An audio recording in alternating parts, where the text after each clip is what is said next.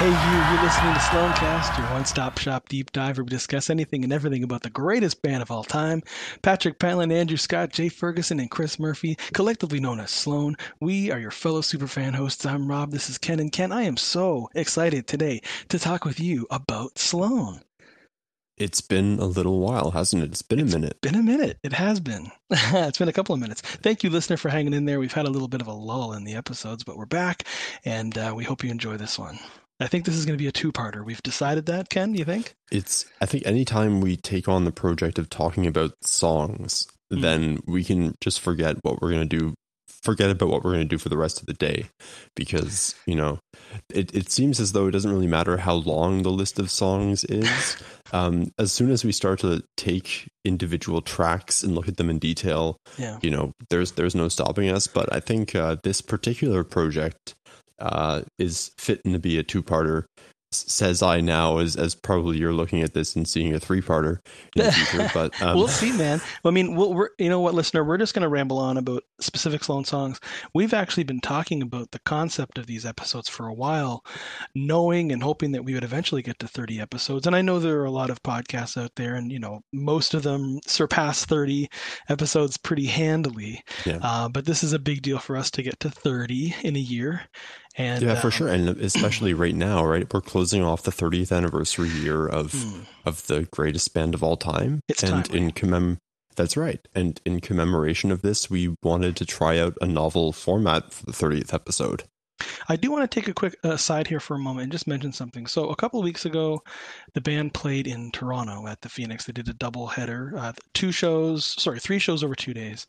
I was overjoyed to be asked to do merch, and for the occasion I made myself a little Sloancast hat that I wore, and and so many of you out there listening came over and said hello, and Murph was actually nice enough both days to mention our show and to point me out and to have people come over to say hi and stuff. So obviously it would have been amazing had Ken been there too, but I want to pass along everybody's hello to you as well, because so many people wanted to say hi to you as well. And so thanks for coming up. And I just to mention a couple of people: Julian, Bianca, Will, Adam, Emily, so many people who those are the names that are off the top of my head who've come over and expressed that they really like the show and stuff. So thanks for listening, you guys out there. And if I didn't mention somebody, my apologies, but just wanted to put that out there, that it was such a pleasure to meet everybody in person and to hear, what you think of the show and that you're excited about it.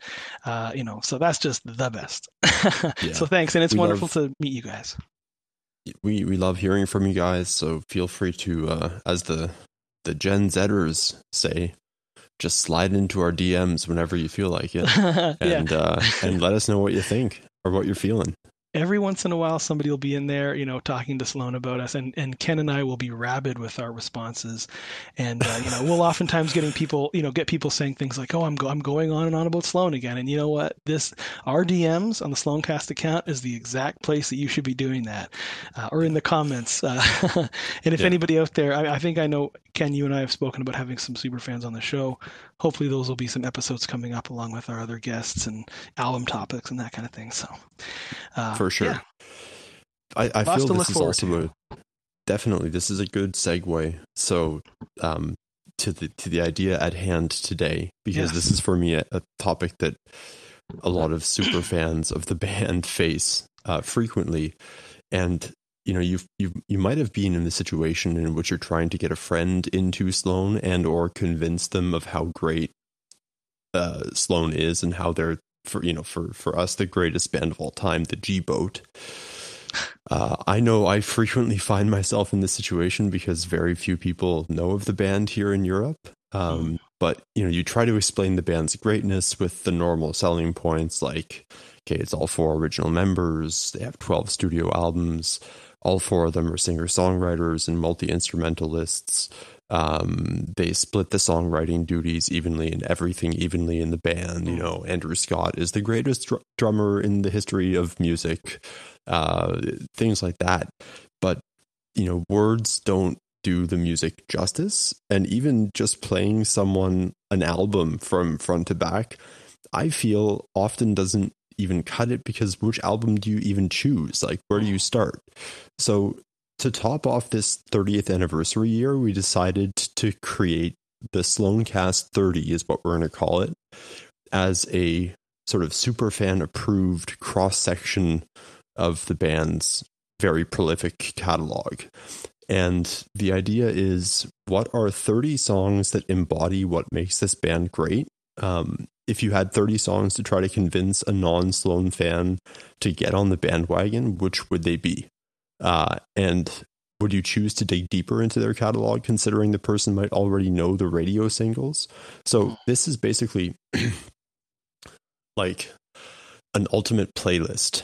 And it's the result of a compromise between Rob and I. We both came at the topic, like did some research, dug deep, came at the topic with our own 30 song lists, and then befitting to Sloanocracy, we made the final list a 50-50 split between our lists. So these are like the 30 songs that Sloancast puts forward to tell the story of the band and what makes Sloan so unique.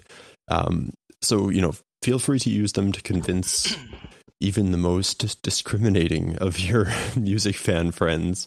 And maybe one thing that's important to note before we dive in is that this is not a list of our favorite 30 songs per se. I for one can say that there are songs on here that probably aren't even in my top half of my own favorites, but we feel that these songs stand for a particular sound or a particular moment or a particular characteristic of the band, and therefore belong on here. Yeah, no, well said. I mean, the way I kind of came at this was, if I were to get somebody who's a casual fan or somebody who doesn't know the band into them, which I've certainly done in the past. I've certainly made Sloan mixtapes and that kind of thing to kind of get people into them who are maybe not as familiar with their deeper catalog.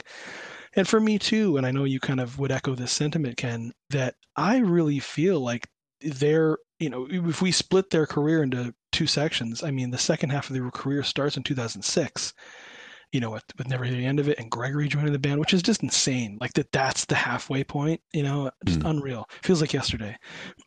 But I really feel as though they've had this sort of latter half of the career renaissance, and that some of their greatest work and completely dwarfs their 90s output in this post 2006 era. So that is sort of where my 30 sort of really lean, in that post 2006 period, with a few exceptions.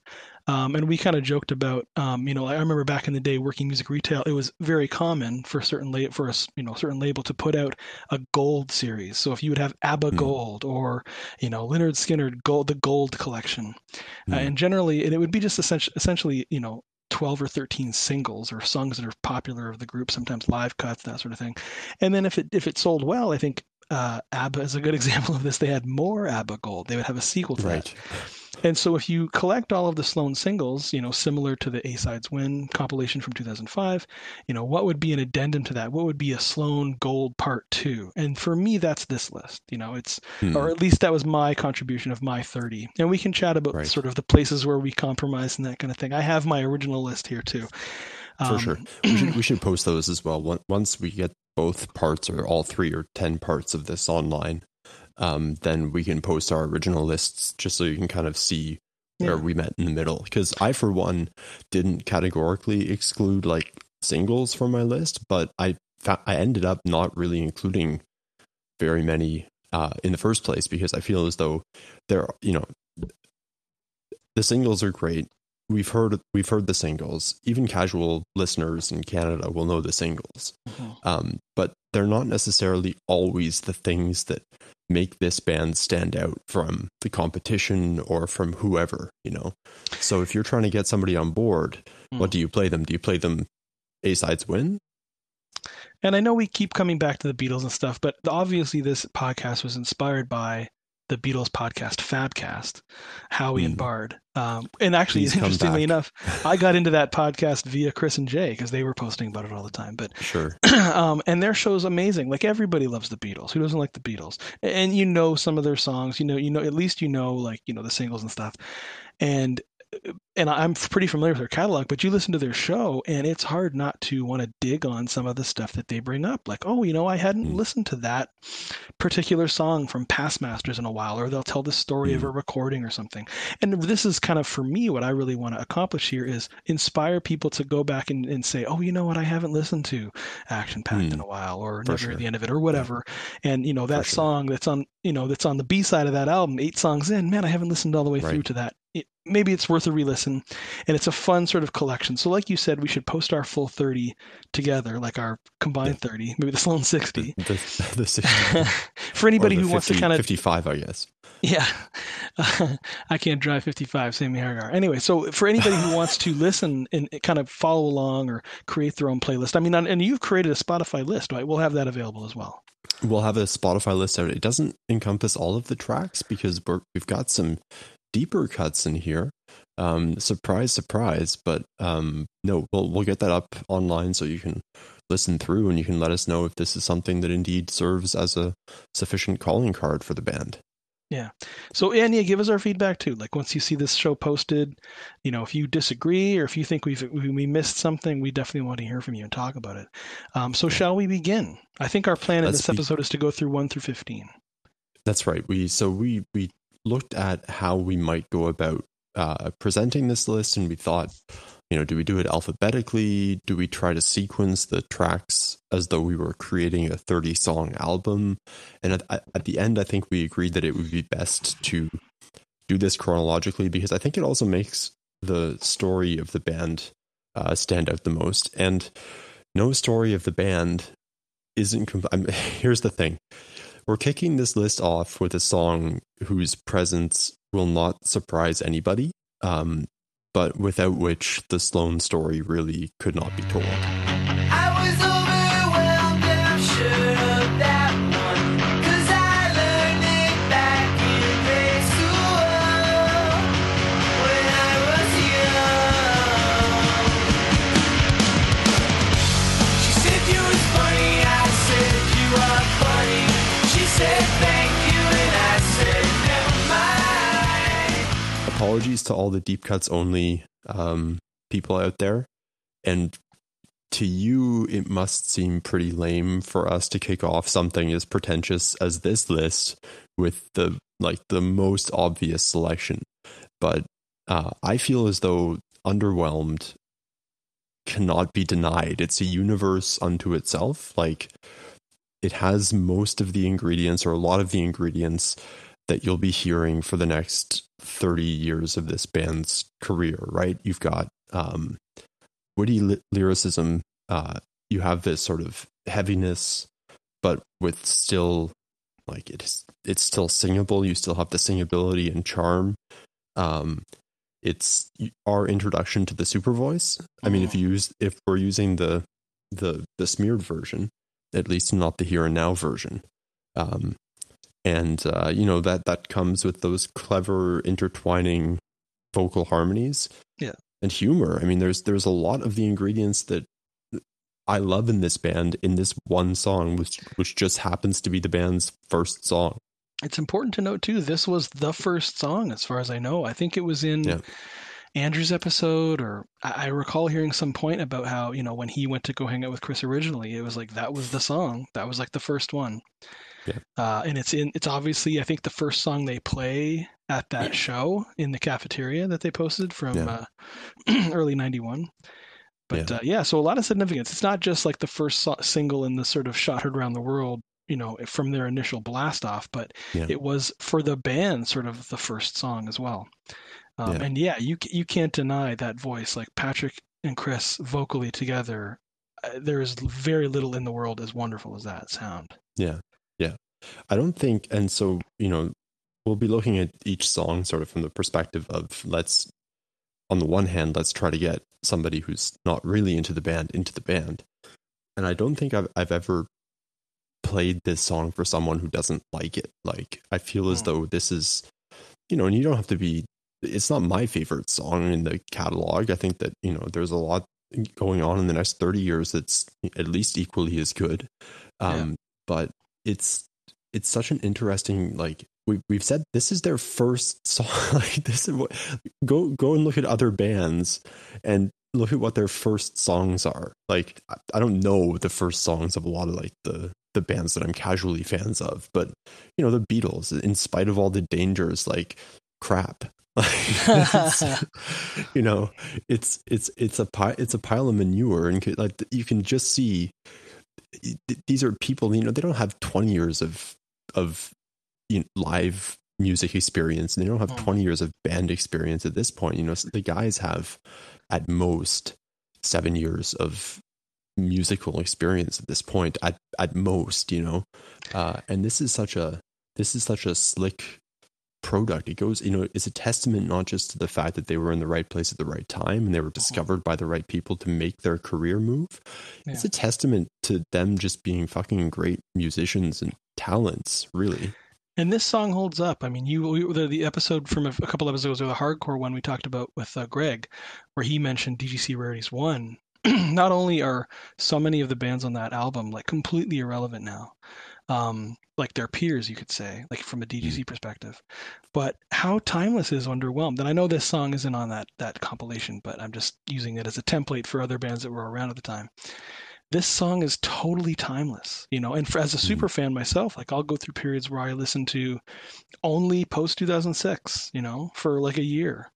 And if I see them live, you know, I'll enjoy. I love those earlier albums. They're all amazing, you know, good. Like One Chord for me is still just like absolute perfection. And I'll enjoy those songs live, like I said, but I mean, I've listened to Smeared and stuff so many times. It just feels like something that's almost too familiar, you know? But if I put it on, like, for example, I'll be putting on like the A-Sides Win DVD or something that's got all the music videos. And my son and I will just dance around to Underwhelmed. And it's like, you can't put that song on and not just be like impacted by it. It's not, there's never a time when I've been like, skip, like you gotta love Underwhelmed. You gotta give it up for that song.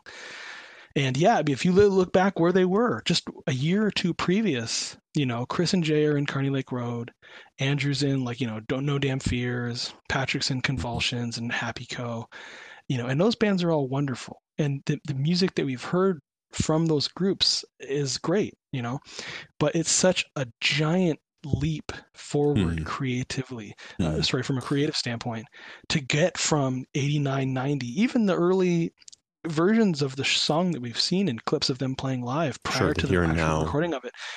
It's such a giant leap. And you can say that they rested on their influences, you know, like the British stuff and, you know, My Bloody Valentine, that kind of thing, Jesus and Mary Chain, blah, blah, blah. But they're creating something that is wholly different from their influences even, you know, and something that I think that stood the test of time even more so than those influences, you know. To me, like, you know, My Bloody Valentine sounds very early 90s, and this song totally doesn't. Like, it's really, it sounds as vital today as it did 30 years ago, which is an insane thing to say. 30 years ago is when that came out. It's crazy. Yeah, for sure. Almost. We'll be covering the Smeared 30th anniversary special, I'm sure. And here's a little suggestion to the band if they want to do this. Obviously, through the 30th year, they've, you know, the world's had some crazy goings on, so people haven't really been exactly seeing a ton of shows, and so they didn't really get to celebrate their 30th year, you know. And what are you going to do about that? I say we do a 33 and a third anniversary, because there's a song that I don't think's on this list, but Chris name checks, he says 33 and a third in one of the songs. It's a Japanese 2005 exclusive. But anyway, Tell Me Something I Don't Know is the song. But when I was listening to that song this week, I was thinking, like, wouldn't that be a fun little gimmick that they do like a 33 and a third anniversary? Anyway, whatever. Right. So watch out 2004 and a third. 2024 and a third. Just the latter half of the year. That's right. Cool. Yeah. So, I mean, before we move on, I think, you know, you mentioned the leap between their previous bands and Sloan in terms of musicality, in terms of prescience, whatever. Look at the leap between.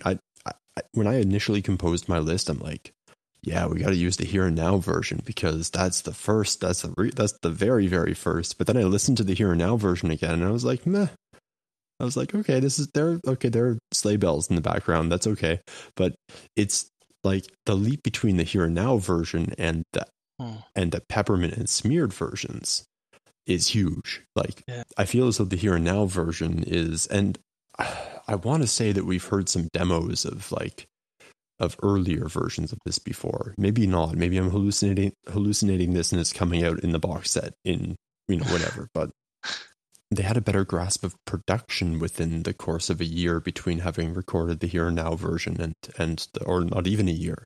They had a much better grasp of how to make it stick with listeners. And that's, to me, is the stickiness of the music is just as important as the content of the music too, because there's shit out there that I can't stop thinking about. Like, there are songs out there that like I said, they're not necessarily my favorite songs, and we'll get to some of these in the list. And I think there's one track that you included on the second half of the list that I really had a long, hard think about before I realized, like, I actually love this song and it's really sticky. But we'll get to there. We'll get to that when we're out Suspense there. You tease. I know. Maybe we should move on to the next one, though. We'll be sitting here for 20 talking years. about Underwhelmed for an hour. I will say, I want to just say one more thing about Underwhelmed really quick, because it's been said in the past, and I think by the guys, that it's basically just sort of like a Minutemen, protest song for Michael Jackson to sing, rip off or whatever. And it's crazy to me that, and they've said that, like we heard Aneurysm or whatever in late 91 or early 92 or whatever, and that was sort of the thing that was like, oh, that drum fill, which was sort of used and slid into the new version of Underwhelmed, that was sort of the impetus perhaps for the new upbeat version of the song. And in anybody else's hands, that could have gone totally sideways and not worked. But these guys, I can't imagine that it was just the fact that they heard that song and that was it. It's just as if some magical fucking dust from above came down and just sprinkled over this song and made it perfect, because this song doesn't sound like Aneurysm, and it doesn't sound like the Minutemen, it doesn't sound like any of their contemporaries or any of the stuff that they were being influenced at the time. It completely sounds like them. And like you said earlier, it set the template for so many. I mean, that song compared to the rest of their catalog is very different and maybe somewhat polarizing in a way, but it set the template in terms, like you said, like of the lyrical content, the humor's there, the catchiness, the super voice, it's all there, and it's firing on all cylinders. And I think it's 4 minutes 40, feels like 2 minutes 40, and it's a blast every time you hear it. So if you haven't heard it in a while, hey, Underwhelmed. Okay, our next track is, in my mind, number two. We've covered this extensively on the Smeared 2 episode, so please, if you're listening to this, listen to that. In my mind, this is a bridge between the band's Peppermint and Smeared era sort of quote-unquote grungified sound and the indescribable rock sound that would become their calling card for the rest of their career. Like, how do you describe... Yeah, but even just what you mentioned just now is that you listen to a song, it sounds like Sloan. You can't put your finger on it. Maybe we'll try to do that with this list, but because there's so much going on, there are 4 dudes who are, making this sound. Sorry, Ringo, but this particular sound, I think, is the sound that I'm more familiar with in the rest of the 30 years of the band's career. So here it is, number 2.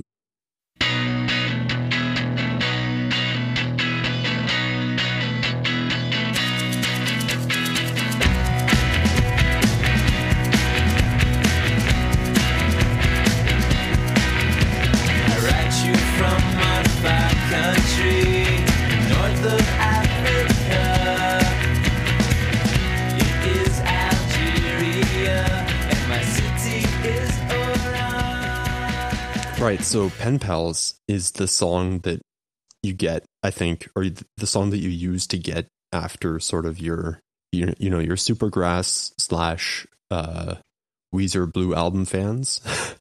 Sure. Because I think it combines the best of both worlds, and it even predates them, right? This is happening. This song was written before Blue Album came out. I'm not saying that it's exactly the same template as that or as Supergrass. Supergrass might be a little bit more rambunctious, but it's sort of that. It's poppier than anything that they'd put out before, but at the same time, it kind of still has its roots in the Smeared era alt grunge sound, right? So I think that this is a great song to illustrate that bridge between both, but apart from the more obvious thing happening here, which will titillate your Nirvana / Sub Pop loving friends. Yeah, I mean, you mentioned Supergrass. Like, for me, I'm a casual fan of Supergrass. They're cool. I've been kind of trying to listen to them a little bit more while we're doing this podcast because I know that there was a certain, they influenced the band slightly in a transitional period, especially between like 95, 96. But this song destroys the entire Supergrass catalog as far as I'm concerned. Like, no disrespect to that band, but I mean, this is like amazing music. Like Pen Pals, it's interestingly it's the first song on Twice Removed, so it's the introduction to this new sound. The band have kind of, I don't want to say reinvented themselves, but they're certainly in a different place than they were just a year and a half earlier, just half a year earlier. Like they're playing shows. Like when is that Vermonstrous show compared to what TR recording? Like half a year. Vermonstrous was maybe like a half a year. A couple of months before they went down to Hoboken and started recording Twice Removed. It's crazy. And we've tried to analyze, and maybe we'll get into this, deeper at some point with a guest that was maybe, there at the time. We talked about it a little bit with Catherine Stockhausen, sort of like the person on the outside looking in. But that transition, I'm still so fascinated about how exactly that happened. Because they'd become a different band, and they set the template for what they were going to become, like for the next, nearly almost 30 years now. The template, and that is timeless music. They looked at the bands that they were fans of.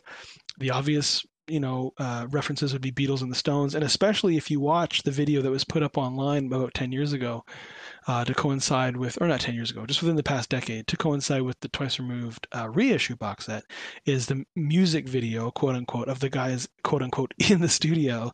And it's very Stones looking. Like, Chris is very like Mick Jagger with the maracas. And I feel like that's maybe the predominant influence in terms of this sound. Right. Those 60s Stone records, like the percussion way up high in the mix and like the guitar lead. You might have a different opinion in that regard, but that's a really good point. It's the split, and I think you're getting this right through Between the Bridges. Is you're getting this production style of like really separated channels, and this is most apparent in Octa. Yeah. But that's a very taking it back to the roots and simplifying things production approach. And that's maybe the one thing to me that stands out in terms of this is a direct callback to our predecessors. But you mentioned here as well this sort of leap, not just before the band had formed and underwhelmed, but also between Smeared and Twice Removed. And I wonder what it was that, this is a great topic for whenever we do talk about Twice Removed, which we haven't technically talked about yet. Such an intimidating topic. But, when they do make that leap from their alt grunge, whatever, shoegaze sort of Brit sound to what they do end up doing for Twice Removed, I wonder what it was that made them decide to change, for example, the way a song like Pen Pals sounds, because we do have that audio clip from London, right. The video clip from London in the summer of 93 when they do play this, and it must have been in its infancy in terms of being an actual band number and not just something Chris had been working on, but it's very, very much at the very beginning in the vein of almost like Sleepover, and I don't want to Chris's early songs, he has sort of like a droning nasal vocal quality happening on some of these songs where I'm not going to try to imitate it because it's too early in the morning, but we could drop an audio clip in here maybe of that 93 version. Yeah, and even just like Take It In, that sort of the way he's singing that and the way he sings Sleepover is sort of the way he goes at Pen Pals in London in the summer of 93. Where did Chris decide that this is maybe not the style of singing that I should be, the delivery that I should be using for a song like Pen Pals?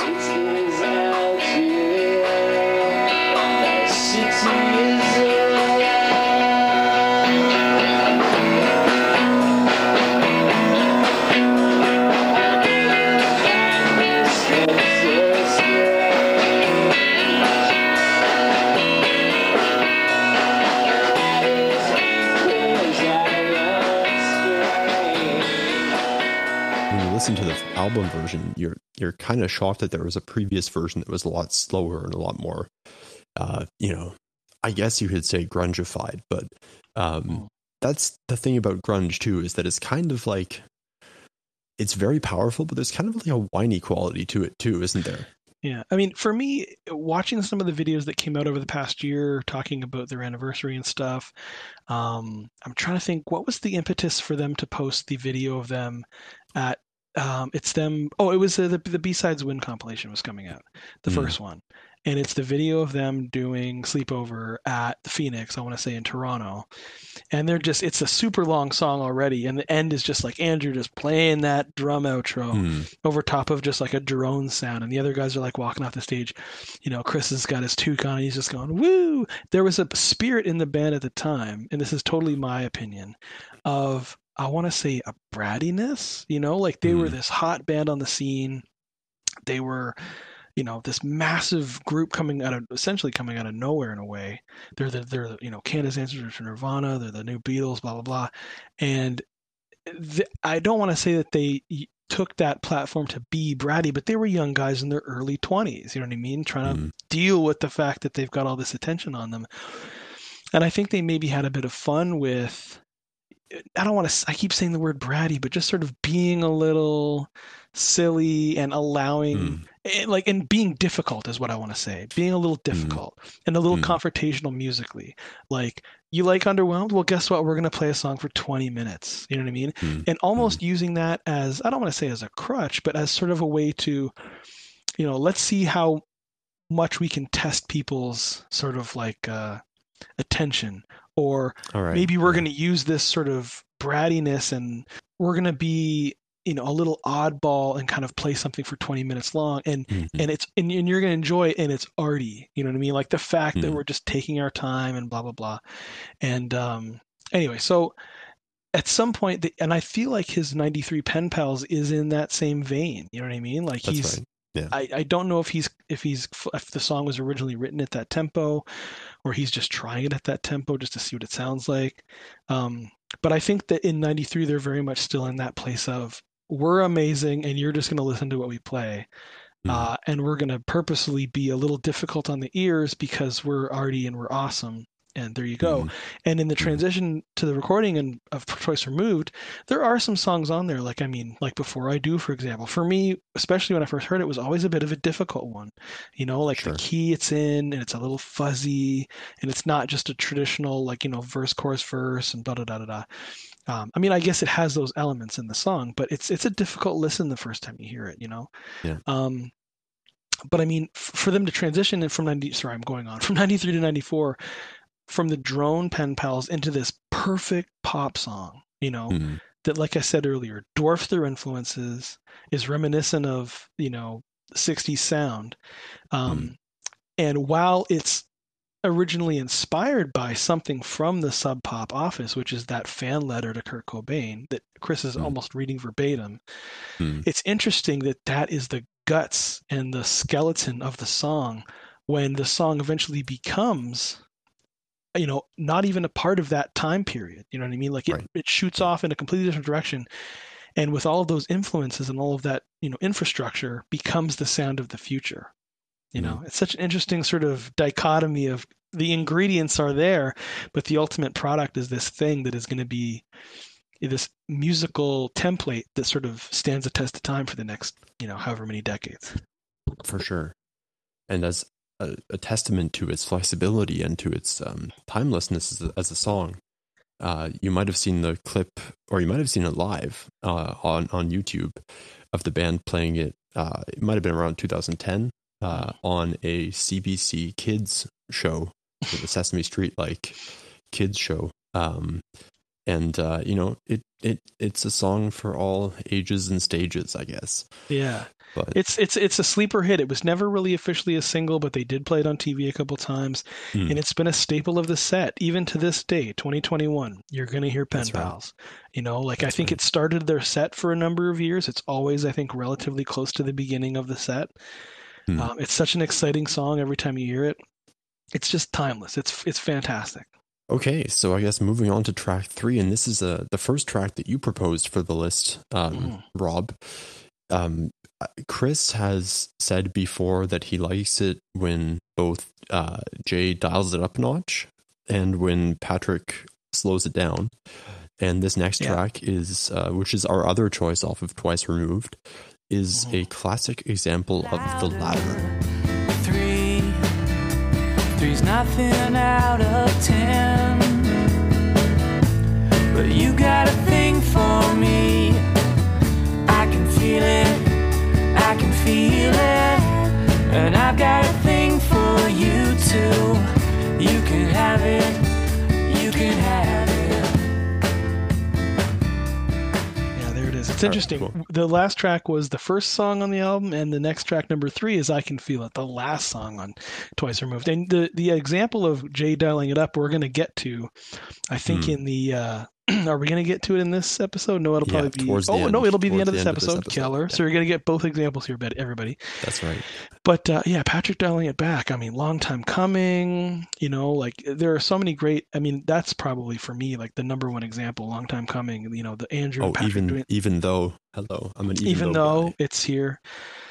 So many great examples with Patrick kind of dialing it back a bit. But, I mean, this one, hard to deny. Hard to keep this one off the list. I mean, for me, this was the number one song. Right.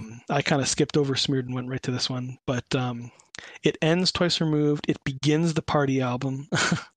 And for me, it sort of encapsulates the first couple of years of the band in a way that if I were to share those first couple of years with somebody, I'd say, listen to this. And if you can't get into I Can Feel It, if you can't feel that song, you're a corpse. There's something wrong with you. Okay. Musically, it's beautiful. Okay. Patrick Pentland coming in with one of the most beautiful vocal deliveries on earth. We've already talked endlessly on this show about he has got like the buttery, sugary, perfect, voice. Sure. For rock music and contemporary music, this would be an example of that. And this song, from a lyrical standpoint, if it doesn't get you by the heartstrings, like it's just such a beautiful, perfect song. Jenny Pierce is on there with an incredible vocal delivery and the counter, the harmony.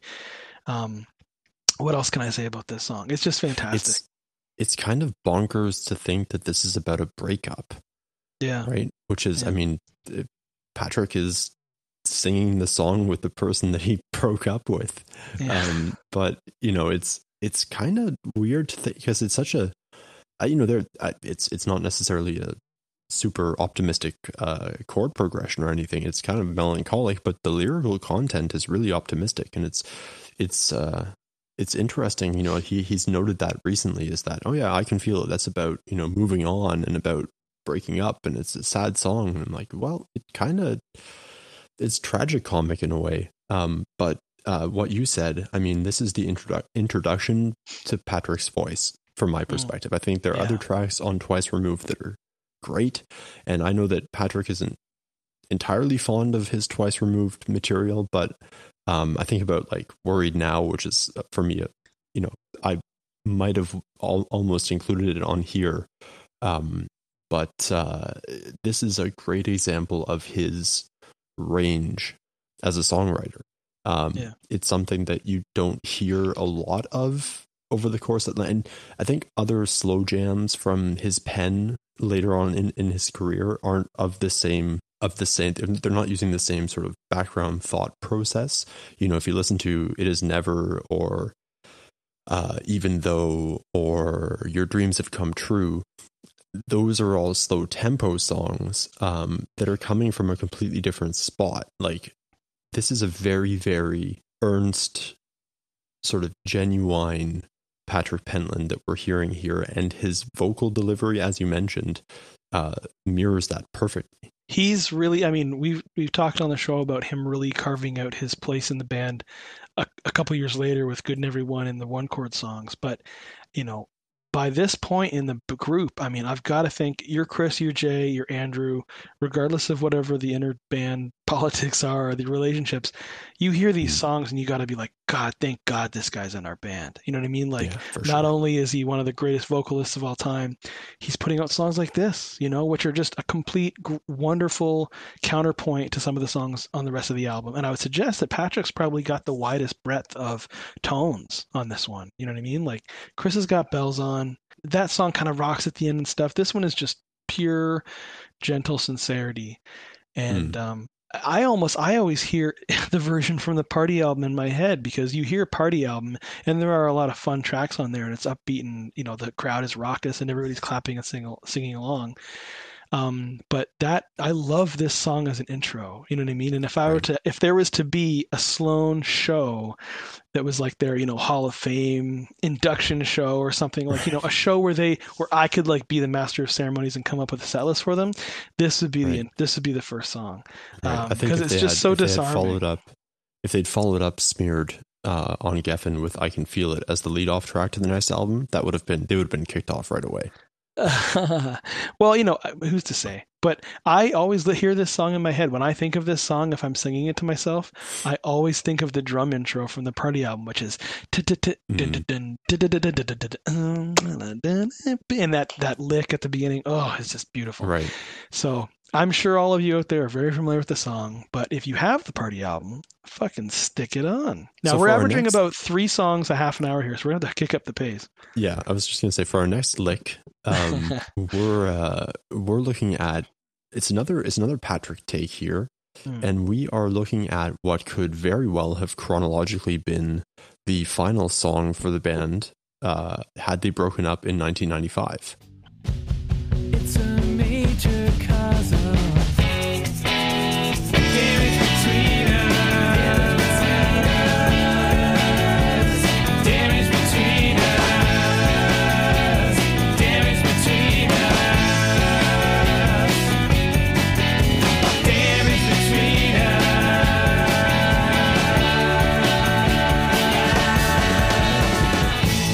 Cigarettes that burn too fast. This is the 7-inch version of Same Old Flame, which, to be completely frank, doesn't really differ that much from the later One Chord to Another alternate version. But this might be the Sloan song, from my perspective, that best fits into the sort of mid-90s alt-rock category, if that makes sense. Sure, and I know that that's a very broad, and I'm talking about maybe like 94 to 98 or 97. That's a very broad genre, but if I were to describe the sonic qualities that make it up, it's, on the one hand, cleaner guitars, at least in comparison to the grunge era. As I said before, more channel separation. It's a lot more riff driven, I guess, than sort of 80s alt rock, which is more about the whole sound, I guess. And at the same time, it's this like poppy naivety in the lyrical content. So, you know, he's just talking about at the beginning of the song about being on tour and how this is great and whatever. It's kind of, you know, a kid could have written this. It's deep. I mean, Patrick was super young when he did write it, right? He's talking maybe about the European tour in 93, and he was maybe 23, 24 years old. But, you know, I think this is an artistic decision in many ways. It might be the most sort of Counting Crows or Delamitri-esque song in the catalog. Not that I'm in any way trying to degrade it, and I actually do like both of those bands, but if there's one Sloan track that would be playing in the background at a party at Monica's apartment in Friends, this might be it. Absolutely. And I mean, you got to give it up too for the A-side, Stood Up. I mean, that was in my running for my top 30. Like, it's hard to fuck with this 7-inch from 95. Like, it's such a perfect double A side. I mean, it would have been an incredible swan song had the band ended. Thank God they didn't, blah, blah, blah. But yeah, I mean, again, we've heard the sort of earlier versions of it, and I think had Patrick maybe had his way artistically, it would have sounded like that sort of, is it the TR box set that they threw that one in there? Or is it the Octa box set? Or you have that sort of sludgy, I got more, like similar to the Pen Pals 93. It's just this slower, drawn out. That's the Twice Removed box set, yeah. Yeah, it's a slower, drawn out version. And Patrick even said, I think on his episode with us or at some point, that he was really doing his best to fall into the sort of Chris and Jay 95, 96 framework of, you know, the sound that they'd established on Twice Removed. And the song in its iteration on the 7-inch really feels like a brother, like a twin brother two stood up. They really feel like they go together. And yeah, just what an amazing song. I love it. It for me encapsulates, like you just said, that midpoint between the Twice Removed one chord era, and it's without a doubt a song that I would put on a compilation for somebody who's unfamiliar with the band, to kind of introduce them to that, just familiarize them with that 90s sound. Okay. Well, let's skip ahead to the next one. Mm-hmm. And apologies in advance to Jay and Andrew. We've only got Chris and Patrick's songs on here so far. And the next one will continue in this vein. It's, for me, the most indicative of that one chord to another sound, I guess. It's the song on the album that to me stands out as being the song that could only be on that album. And it's also one of the few tracks in the catalog that fades in. So here we go.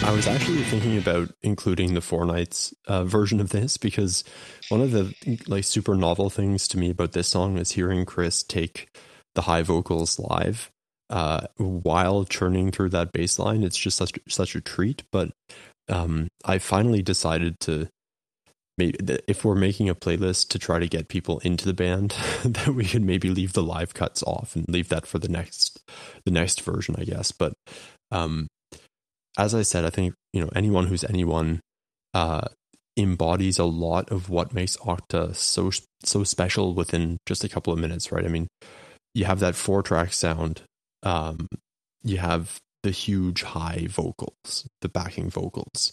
You have, I forget, did we mention this? Is this something that Pinto said in our Okta episode? It's sort of that midpoint between late 70s London punk and I guess mid-60s London boho psychedelia, without, sounding, it doesn't risk sounding Baroque or, whatever shit those, puffy shirt wearers use to describe themselves these days. But it doesn't sound like, what I'm saying is it doesn't sound like a period piece.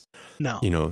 It's just, you've got this minimalistic approach to recording and production, which is timeless, and it could have been written and recorded at any point over the last 50 years. But at the same time, it fits the mold of Okta perfectly. So if I were to choose one song to say, this is one chord to another, dear friend, it's going to be Anyone Who's Anyone. And Pinto nailed it when he mentioned that, Chris was listening to The Who Sell Out or something, right. That was in the back of his mind when he wrote this. But it takes on a life of its own. I would love to hear Armenia City in the Sky. I think that was the one. Yeah, his touch point, right. It's got a lot in common with that song from a vibe standpoint. And you can hear a lot of the sort of the influence there. But again, they take that influence and just create a completely different thing. I would love at some point to hear what's happening before that fade in. I assume it's them just building gang, gang, gang, gang, or something. Mm-hmm. In my dreams, that's what it sounds like. But yeah, I mean, there was a period there in the mid 90s when this was an opener. I recall this was at the Varsity show in 97, that huge show that they did in Toronto. Right. This was the opening song. An awesome introduction to them. And we talked about this previously on the One Chord episode, that it's not only an amazing song and the vocal's awesome, but the vocal is like a circus act. It's like a sword swallower or somebody who's nailing something through their head. Listening to this dude hit that note and hold it. You know what I mean? That's a physical feat. And I think it's casual. A little bit... Yeah. Go ahead. I was just going to say, casual listeners and people who are maybe not so familiar with the band, it's hard to not blow them away with a musical moment, with musical dynamism. And on this track, Chris is full of that. It's also just a little bit weird. There's at very maybe less so in the last 10 years or so, but there's always been like that one weird track on a Sloan album, and this is I think for me that like, and I'm not saying that in a negative way, it's just like, where is he getting his influence to write this song from? Like, how do you get your influence to take your 3-part harmonies and turn up the gain on the preamp so that you can't discern the harmonies from each other? It sounds like when he's going up to we're all together now, it just sounds like a chord that's being played on a synthesizer or something. It's really weird. Like, there's elements of that in there where you just kind of think this is super unique. This is not happening anywhere else. And Chris has always had a thematic edge where, even back to Painting a Room from Carney Lake Road days, where he's got this idea of like, hey everybody, we're gonna all do this together. He's like the ringleader, like the cheerleader, the person who's saying like, hey everybody, follow me. Like he picks up his sword and he charges into battle and everybody's with him. And this song's got that spirit in it. We're all together now. Battle. Let's go. Totally. Call to arms. Yeah, absolutely. And so on an album filled with amazing singles, like Octa's got just incredible singles. The whole album is perfect. This is sort of a neat little left turn, a little different, and I think something that I would certainly include on a mix or something to kind of get somebody who's not as familiar with them into them. Yeah. So the next song is actually kind of similar, I think, in the sense that it's the next song from Octa, or our other song from Octa on this list. And I mentioned before that it's one of the few songs that it's one of the few songs in the catalog that fades in. Well, here's the song that doesn't just fade in, but it also fades out.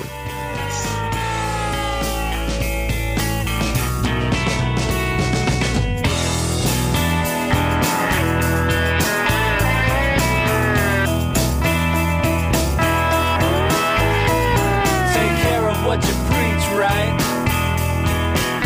'Cause no one cares about your mic right.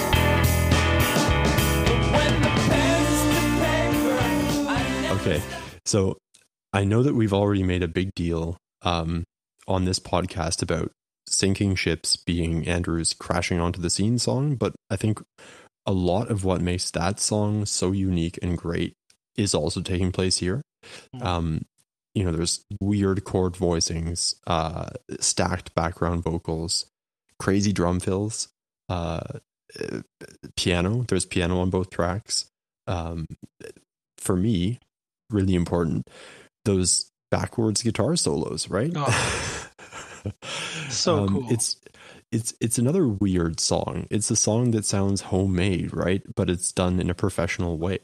And I think that there's a certain niche genre out there, or a niche group of people who like that, and you can count me on that list. This is for your Velvet Underground and Pretty Things listening friends, right? Like, Velvet Underground and Pretty Things were great bands, and they had a lot of money and resources behind them at some point in their career, but they're putting out songs that sound like, in many ways, like garage band type stuff. And this is a garage band track, and this is something that Andrew came up with on his own in Toronto while the rest of the band was still in Halifax, right? This is the thing that blows my mind. I mean, we talked a second ago about Patrick kind of shoehorning and sort of allowing himself to be folded into the sound of the band. Andrew did that in a way too. I mean, with One Chord especially, like he's separate from the other guys. He's in Toronto. He's on his own. He's recording everything by himself. I think it's been said that A-Side Wins and 400 Meters are entirely Andrew as in terms of performance. It's all him, which is insane. And that he had kind of heard what they were doing in terms of demos. I don't know if he'd already played the drums on the other songs yet when he delivered these. But I think he knew where they were going in terms of influences and stuff. And he delivers these songs that sound completely at home with the rest of the album. Like, to me, they don't sound apart at all. Like A-Side Wins and 400 Meters especially fit perfectly with everything else on One Chord. And it's unconscionable to me. It's insane to me to imagine being somebody who's a casual listener or who's kind of gone along for the ride, seeing them for the first time in 96 or 97, supporting the album. And okay, there are a couple songs into the show, and wait a second, they're getting up and they're moving around, and the bass player's going to the drums, and the drummer's coming up to the front. What the fuck is this going to be? And they kind of build, and they start playing the beat, and then I don't know, or slow down, you know, like I would love to just be in that person's shoes for a second or just see their reaction. Right. What's this going to be? And then it's 400 meters and it fucking delivers. It's weird and it's fucking catchy and it's awesome and the guitar is amazing. You know, all of that. And the fact that it's this perfect song that ends the fucking album, you know, it caps off this perfect album so well. And I want to put this out there, and, you know, seasoned listeners of Sloancast will know that I'm an admitted Southern rock fan. At least I was in my youth, but it kind of has a bit of like a Allman Brothers band / Flying Burrito Brothers vibe going on here. Like there's an instrumental quality to it where, like you said, it sounds like a jam song that, you know, fucking Allman Brothers could be playing on stage. And this is at the point in time when I guess Andrew's always gone in this direction a little bit, but this is at the point in time where he was doing shit with the Sadies and with Maker's Mark, which are two kind of alt country bands, right? So there's kind of that twangy vibe to it. There's you know, guitar driven songwriting, which is really cool. And it's interesting that the list ended up this way. It actually is the little brother to the song that we'll be talking about next.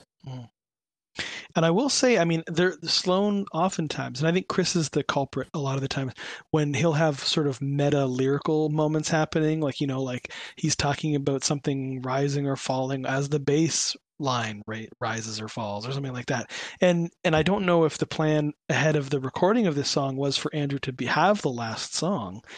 But lyrically, he says, this record's disappearing and my system's on the men. I'll never know who wins until I make it to the end. And here we are at the end of the album. The record is, in fact, disappearing. It's about to fade out. You know, just cool little shit like that. You don't get that with other bands. And it's also interesting because he's making a biographical reference there to like his holding Nova Scotia provincial track records. And he's talking about losing in a track meet, I guess. That's my interpretation. But yeah, it's for me just a testament to this man's style, really. And it's maybe the first track for me listening to the catalog chronologically where I'm like, okay, this guy needs to be taken seriously as a songwriter, right? Yeah, so, without a doubt. Yeah, I mean, there would have been, I assume, obviously on the Twice Removed tour, we've seen footage of them playing People of the Sky. You know, I imagine they would have been doing Before I Do. But prior to that, that's another question that I have. Like, at what point did Andrew start playing guitar out front? Was it exclusively after Twice Removed came out? Because previous to that, what did he have to play? You know, other than potentially covers or something. But, you know, that's another big sea change in the band, you know, doing the thing where they switch. And the switch being something that is not only competently performed, but totally delivers. You know, like I was saying earlier, like you got to put yourself in the mindset of somebody who's not expecting that. You know, there's this perfect band playing these perfect pop songs, and they're awesome and they're hilarious and everybody can sing. And now they're switching members on stage, and the guy who was playing drums is coming up and completely fucking killing it and delivering totally at the front of the stage vocally, from a guitar standpoint. His songs are amazing. They're a different tone and flavor from everything else. It's just like, God, you know, what can these guys not fucking do? Holy shit. Yeah. I guess the next track is an extension of the same thought. So we just finished talking about the little brother. Let's move on to the big brother. You take control of having what you want around you, and every blink of your eye can make an old man seem younger than every single day in his life. Before you carried round his weight like it was yours to show the world. I'm kinda level-headed too, but this loose lip of yours could sink Fifth Avenue. We've talked about sinking ships in depth on our Navy Blues. It might have been our first episode. Those were our first episodes, man. Yeah. A long time ago in a galaxy. Anyways, it's so difficult to pull off stitched together multi-part songs and not make it sound like either completely confusing or utterly conceited. But I think Andrew manages this by making like these introduction lyrics to Sinking Ships really simple and accessible and understandable and even like a little bit humorous. So he reels you in with this sort of cool introduction.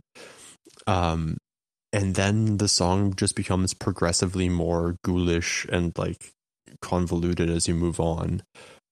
If 400 Meters was the song where you can claim that Andrew's songwriting capabilities are at the level of the band, like he's not just playing catch up anymore, and he's not just getting the scraps and whatever, but Sinking Ships is the song where you're sure that he's giving Chris and Patrick and Jay a fucking run for their money. You know, like he's out there, you know, which drummers do you know in a rock band that isn't centered in, like, not the Dave Clark 5 or whatever, but like in a rock band that isn't centered around the drummer, who can do that, you know? I was going to just say, how many bands have album track, intensity like this? Like, everybody is familiar with most bands, singles, and they'll usually start off the album with a single. And then when you get into the body of the album or towards the end, it's sort of like, we'll just kind of stick whatever in there.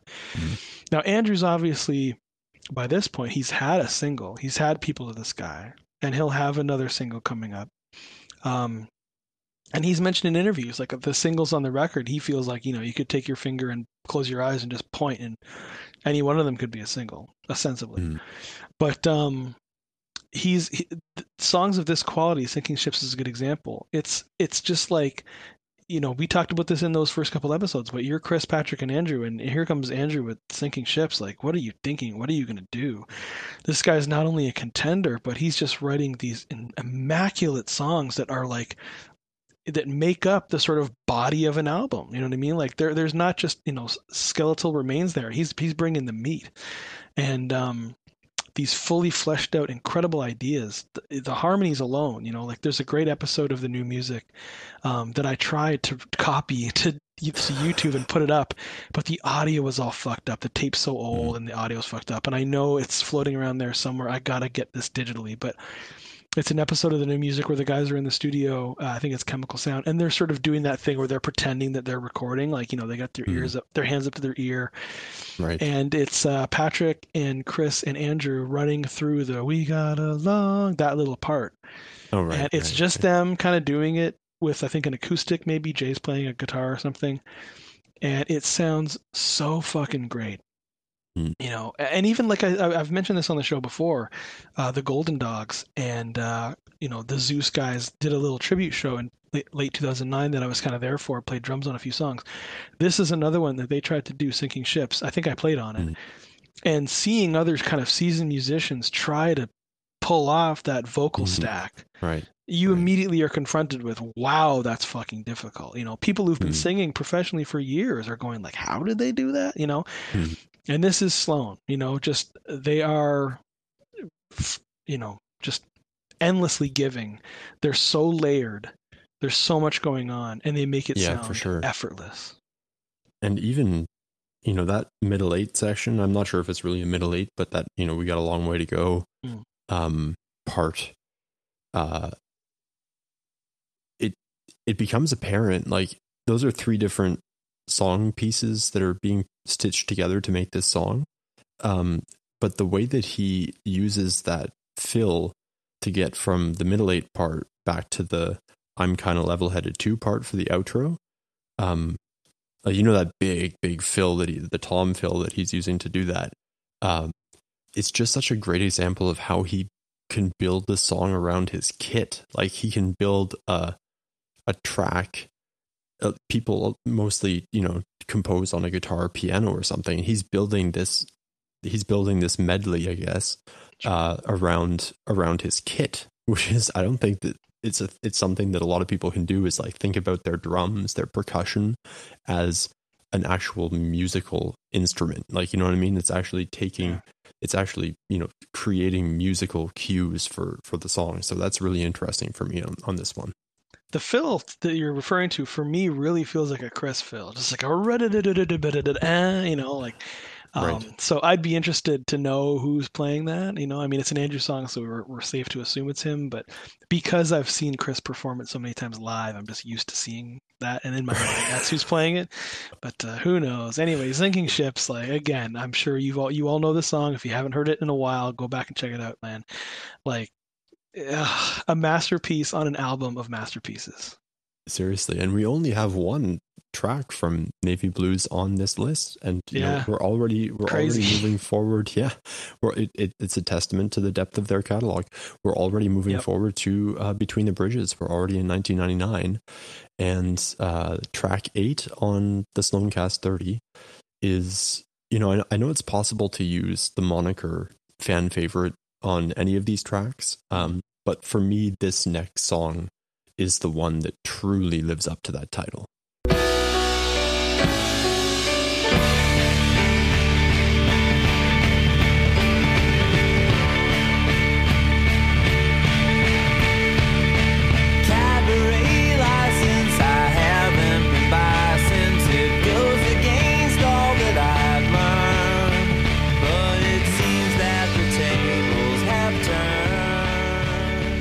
I'll say this about Marquee and the Moon from 1999's Between the Bridges.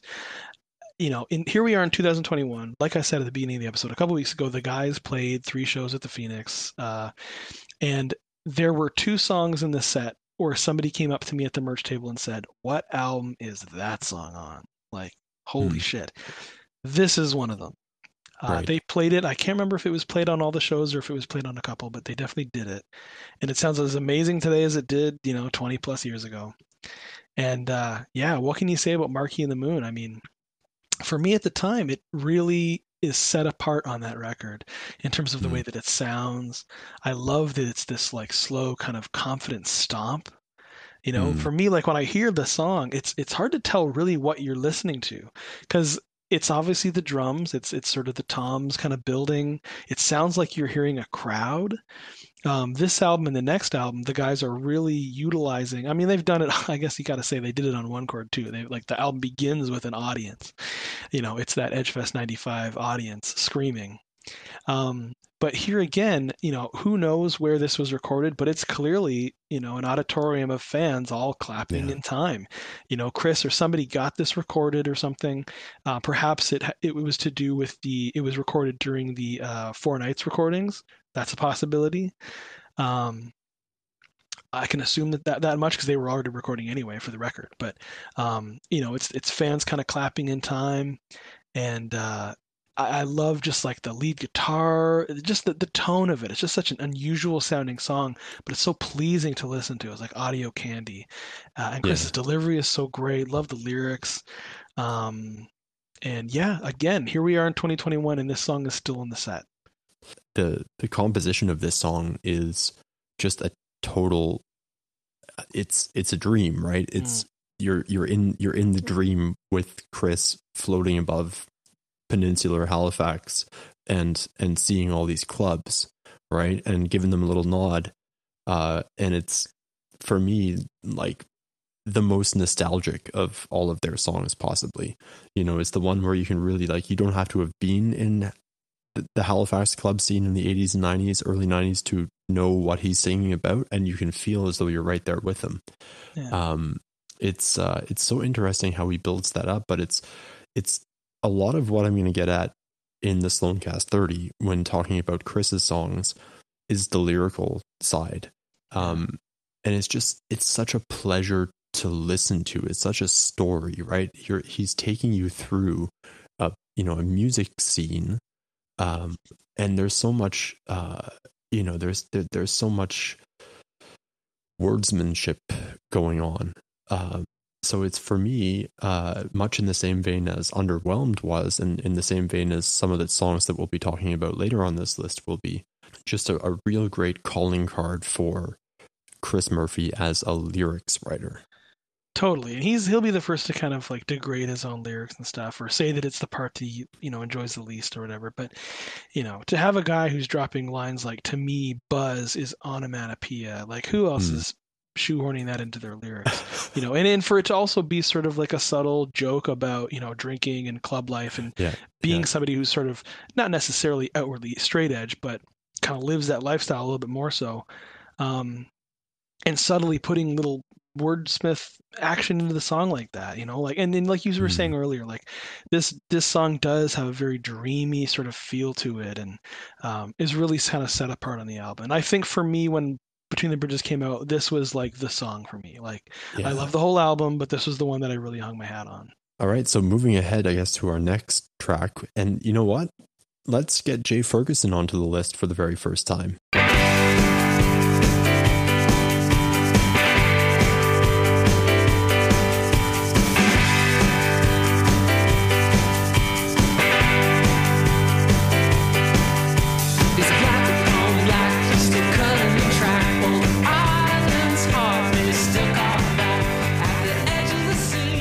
I know we wanted to make the list, this playlist, sort of about the band and about its story. And At the Edge of the Scene is literally about the band. Yeah. Now, have we sorted out yet? We should maybe pull up the lyric sheet. This might be kind of fun. Have we sorted which verse is about who? Let's have a look. This is your chance. All right, let's play along at home and see if we can figure it all out, everybody. So we're talking now about the Jay part of the song, not the Chris intro or outro, but the actual Jay part of the song. Do you have the lyrics up there? Yeah, so when he's talking about black upon black, he's still cutting the track. Now, he says old Ireland's heart may still call him back, so we're obviously talking about Patrick. Right. He says the old glasses were round. The siren is heard. It's the cue for his sound. So we're talking about Money City Maniac. So obviously, Jay's first verse is Patrick. I love how he just says the old glasses were, like he's referring to his smeared in Octa era glasses versus his Between the Bridges era square glasses. Yeah. Jay's second verse, as I'm reading through these, I'm recognizing exactly who they're about. But as sovereign of all, he's likely second to none. Well, the change is complex and it's only take one. This is Andrew. At the edge of the scene, he's revered by the most, not just under our feet, but from here to the coast. So that's Andrew Scott. Ties. Now this one, let's see if you can guess who this one's about. The ties that are loose are the ones that he binds. If we wander off track, well, he'll keep us aligned. At the edge of the scene, not unlike in DC, hello, it's the sound from down there years ago set him free. So we're talking about Chris Murphy. That's right. The not being influenced by the sounds from DC. And him being, I love that he's the one who kind of keeps them together. And I think anybody who's a fan of the band and kind of sees the inner dynamic is that Chris is sort of like the glue. He's the midpoint. He's the guy who's kind of, not only super driven, and the guys are all driven, but I mean, like, he's the one who's really kind of the motor, I want to say, like in terms of, at the ground level. And I mean, the guys each have their own sort of things that they do. I feel like that's very true about Chris. And so then obviously the last verse is Jay talking about himself. And he actually says, my story. So there we go. My story is tame. No, it's not very wild. Expectations were debated for this only child. Jay is an only child. At the edge of the scene, when our secret's revealed, it's my life and it's the way that I feel. And I love the reference here to The Secret, which was first mentioned, I want to say, on one chord in the liner as the Sloan Secret. I would love to know if there's something a little deeper going on there, or if they're just having a bit of fun with the idea. But so lyrically, I love that you said, that the song is actually about each guy. Super cool. And this song, I think thematically and musically rather, is the first song on the actual original version of the album. Because obviously, as we know, Between the Bridges was kind of recorded, and they sort of moved the songs afterward to sort of make it more sense in terms of, something that was going to be put out. Because the NS, I think, was originally the 7th or 8th song. At the Edge of the Scene would have been the opener, and musically goes right into So Beyond Me. Okay. I'd always been under the impression that they came up with sort of their Japanese B-sides or Japanese bonus tracks after the fact, but this, from a pure sequencing standpoint, makes total sense. Yeah, I don't know. I mean, I've been under the impression for a while that this was the original opener. Right. And for whatever reason, maybe because they wanted to kind of and I remember interviews at the time, I think they wanted to start the album on a different tone. Like they hadn't tonally sort of started off with something that's a little more withdrawn. And the NS, I mean, at the end of the day, when history looks back on it, is such an incredible opener and sets such an incredible tone for that record that's just like perfect. And At the Edge of the Scene is awesome too, but maybe a little too similar-ish in tone or whatever to previous albums, kind of starting off with like a banger. But, for sure. Yeah, and cool, and starting off with a J song too. Yeah, would have kind of been cool.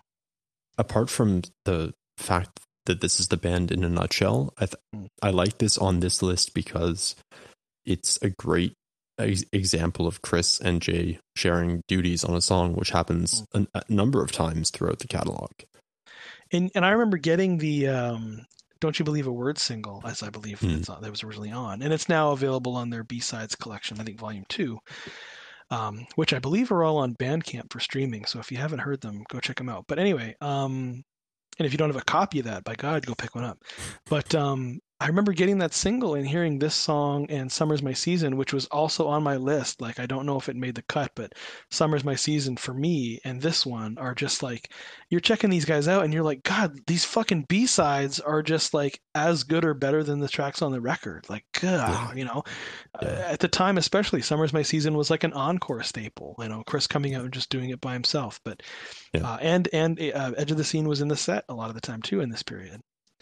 It's what you get when you get four guys who are contributing creatively at all times, and there's only so much real estate you can put on the studio LP. So you get good tracks that are B-sides or whatever. Yeah, it's amazing, and love Edge of the Scene. Such a great song. All right, so moving on to our next selection. It wasn't our goal. It wasn't my goal to make this a list of my 30 favorite Sloan songs. But, no list of mine would be complete without including this gem. And I don't know where I'm going or where I'm coming from. Feels like somebody else's lights came on.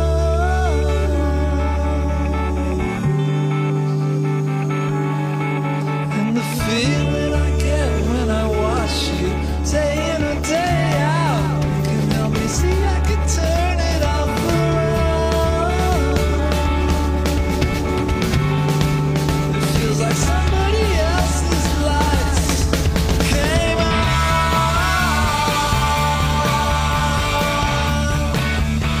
like they did in the movies. You want to convince someone of why Andrew Scott is the best drummer in the world, like make them listen to this song. We've talked about this in the Pretty Together episode with Travis Stokel, but it's Keith Moon with Timing. It's that intro fill, even just like the first thing you hear on this song alone, or that the outro fears where the drums kind of fade in into the last resounding chorus. You want to convince someone of how incredible an all-around musician Sloan's drummer is. Like, have them fucking listen to this song, listen to the bass line, listen to the guitar licks. They'll never look at fucking Levon Helm or Don Henley the same again. Like, Andrew Scott is the drummer, singer, songwriter, period. This song is just a great, And the cool thing I remember about hearing this song for the first time is, again, what I was talking about earlier about these sort of songs that sort of fill out the rest of the album. I think like your average band would kind of just throw whatever in there, but because you have this creative abundance issue with these guys, the songs that kind of fill out in between the singles are these just instant classics. And this is a great example of Andrew, because obviously People of the Sky is an incredibly catchy song. It was a single. Between then and now, his songs have been sort of not maybe the more difficult songs, but just the songs that kind of fleshed out an album a bit more, or were maybe a little bit more of a special moment live, like Sinking Ships and that kind of thing. 400 Meters, which was mentioned earlier. Here we go with him writing, again, another song that in the movies for me could have been a big single. You know what I mean? Like super catchy, super upbeat, awesome everything in terms of instrumentation and stuff. Just such a fun song. And it's great. It's awesome to hear Andrew having so much fun too. You imagine him recording it. I mentioned Keith Moon, and I don't think it's a real, like, maybe he might have had that that style in his mind when he was recording this, but this is the song that I get that I use to convince my Who fan friends to get into Sloan. Like, this is like the Who taken into the 21st century, kind of. It's there's that kind of dynamism happening, and there's that kind of like swagger, and I talked about that in the Never Hear the End of It episode, is that you have that like super macho kind of Andrew happening in some of the Never Hear the End of It tracks. For me, this is kind of that, right? It's kind of that Roger Daltrey-esque going at it, and of course that's all Pete Townshend's doing, but like the way that he approaches the vocal parts and the way that he approaches the lyrics is very Who-esque, but it's not, like I said, they're not doing a caricature of the Who or something. And you mentioned Keith Moon earlier. I mean, for me as a drummer, like, Keith was never about power. He was about spontaneity and kind of just like his drumming is almost like a joke the whole time. It's just funny. It's so silly. And, people have talked about how he was really just playing along to the vocal, And he's really more about feel and kind of being in the moment. He probably never played any of his songs twice, like the same way. And whereas Andrew takes that delivery, like the sort of like the funny little Keithisms where there's like a symbol where you don't expect it, or like the something fills into the 2 of the next beat instead of landing on the 1. He does that, but he does it with sort of like a power, I want to say. There's like a confidence, and it's not where it's like this sort of overly produced perfect sound, because there is an element of sort of chaos in what Andrew is sometimes playing. Like, you're listening, and you're like, God, is he going to hit the 1? Is he going to land on the beat? And he always does. And I will say this too. I mean, for those of us who were lucky to see those Phoenix shows a couple of weeks ago, you wouldn't have known that these guys hadn't played a show in almost 2 years. Incredible. And I will say this, Andrew was, everybody was in fine form, but he was like unleashed on the drums. Okay. Like, so I don't know if it was just a matter of not having played for a while, but he was adding fills and adding flourishes, and like, where he would normally kind of take a step back and kind of let the band hang, he was just adding shit in. And that's a very Keith Moon kind of thing to do. But again, he was doing it with a power and a finesse that Keith never had, which is why we talk about Andrew being this, penultimate drummer. It's kind of sad that we've never had the chance to see Andrew do drums live for in the movies. I mean, no offense to Chris. Chris is an incredible drummer. Oh, without a doubt. Even Chris can't emulate the fills that are happening on the intro and outro to the song, sort of. And by outro, I mean like that faded in drum segue to the final chorus. Because just thinking about Andrew, doing those fills live, it gives me chills. It's, it's, the dude is just such a monster on the kit. But as you mentioned, it's done in a like deliberate way. It's done deliberately and controlled and poised. And to me, like I said, this is a great example of those qualities in one of his songs from the catalog. Yeah, it's just outstanding. I mean, the fact that this is sort of like the second song on the record, and it's sort of hidden, maybe, engulfed by the fact that there are some other big singles on the record, like Other Man, Feels Good. Everybody knows those songs. In the movies, is kind of hidden in there. But with most albums, especially albums where there's like a big single, I mean, this was me back in the day. Like, I would buy a record and only listen to the one song that I liked. I would often get pretty familiar with the song that came after it, because I would always hear a second of it after I heard the song I like.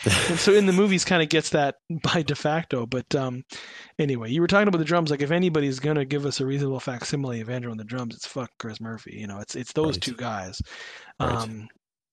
But yeah, if you haven't heard it in a while, I keep saying this, go back and check out In the Movies, man. Oh, it is a ride. So speaking of a ride, our other track off of Pretty Together, this might be a selection in some ways that is the first on our list to raise some eyebrows. So let's listen to the clip.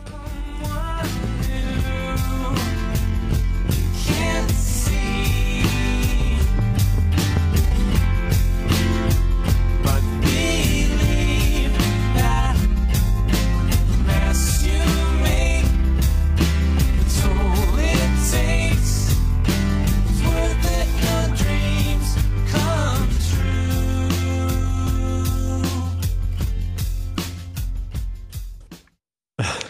Yeah, so here we are. Your Dreams Have Come True, 2001, Pretty Together. This is one of my picks. Go for it. In the same manner that I picked I Can Feel It from Patrick at the end of Twice Removed, he's in the same position here on Pretty Together, bringing a song to the table that's a little unlike the other tracks. It's got this just sort of like, when we've talked about this song in the Pretty Together episode too, but it's just sort of a vibe completely unlike the rest of the album, similar to I Can Feel It on Twice Removed. And for the longest time, same thing. When I got this record, like I loved the whole thing, and I was obviously an early proponent of Pick It Up and Dial It. For anybody who saw the Live at Much 2001 episode for us, but this was my. And when the record came out and I was listening to it all the time, this was my song, man. And it is just and similar in a way even to the Marquee and the Moon, which we just mentioned a couple songs ago. It has the word dreams in the title, but it also has a dreamy kind of feel to it. True. Yeah, for sure. Yeah, and it's just this sort of slow kind of plodding. It's the music, it's just gorgeous sounding. I believe this is Patrick harmonizing with himself, which we've kind of made the joke in the past that Patrick's voice with itself is almost too perfect. This is an example of it being used really well. And kind of just puts you in a trance in a way. Like this is the kind of music that I would just, for anybody who's, wanting to put something on in the background or whatever, or just kind of lay down, close your eyes and listen to the band. This is one of those songs, and it just takes you to a completely different place. It's a great way to end off Pretty Together, a way to kind of put a button on that whole record, thematically and musically. It's also, and I think you talked about this in our Pretty Together episode with Travis, but it's sort of that first kind of Patrick alone in his basement, diddling with arpeggiated synths and drum machine loops and whatever. That's, I think, the first track that we hear in the catalog that goes in that direction, where you start to notice that Patrick's own ideas for musical production are starting to bleed in. So it's not like I need to conform to the sound of Navy Blues or whatever. I need to get into that feeling. It's very much like I've got my own stuff going on here. And at this point in time, he's experimenting with electronic music.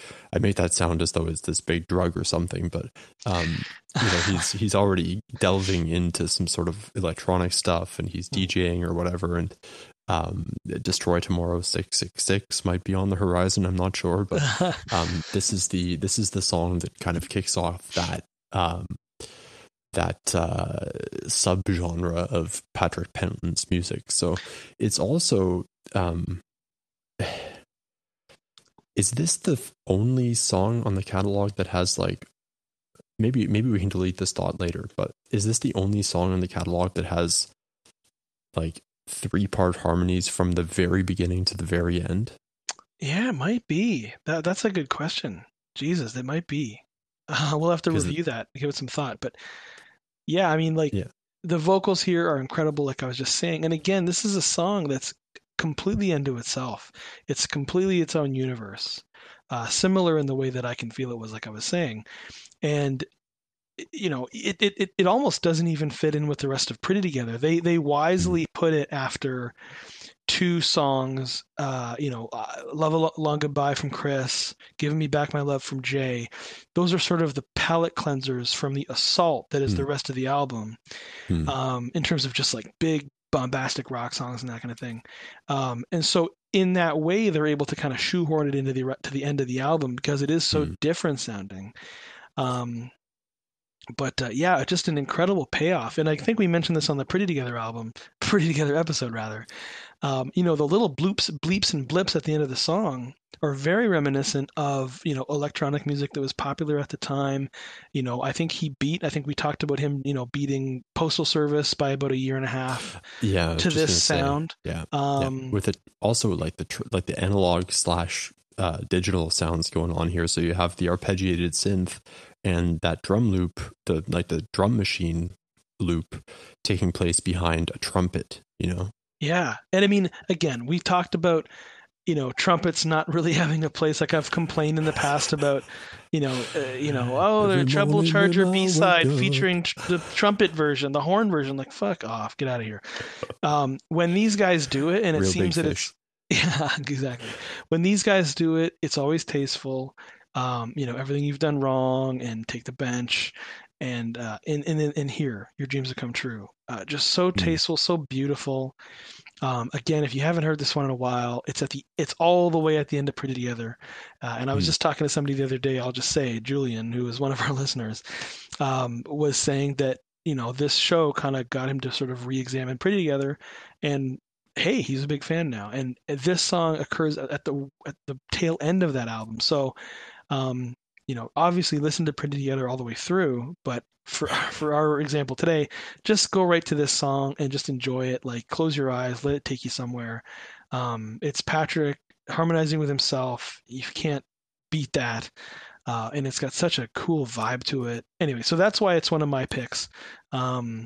It belongs on this list for me because it's definitely, for me, something that I'd be recommending. Moving on to our next one, track 12 on the Sloancast 30, and falling squarely into the category of deep cuts. This next song, I was insistent on having this on the list. For me, it's a lyrical masterpiece that is often just obscured within the track list of a criminally marginalized album.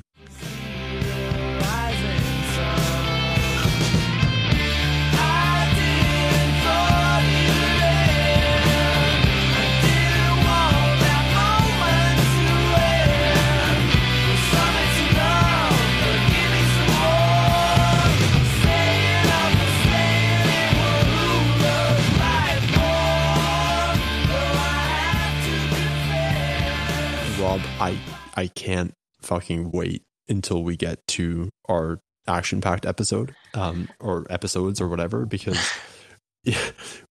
like who loves life more? While this track is on the one hand sort of a great example of that stylistic depth of the band and how you can sort of pull out tracks that you think you forgot about and realize how brilliant they are. Yeah.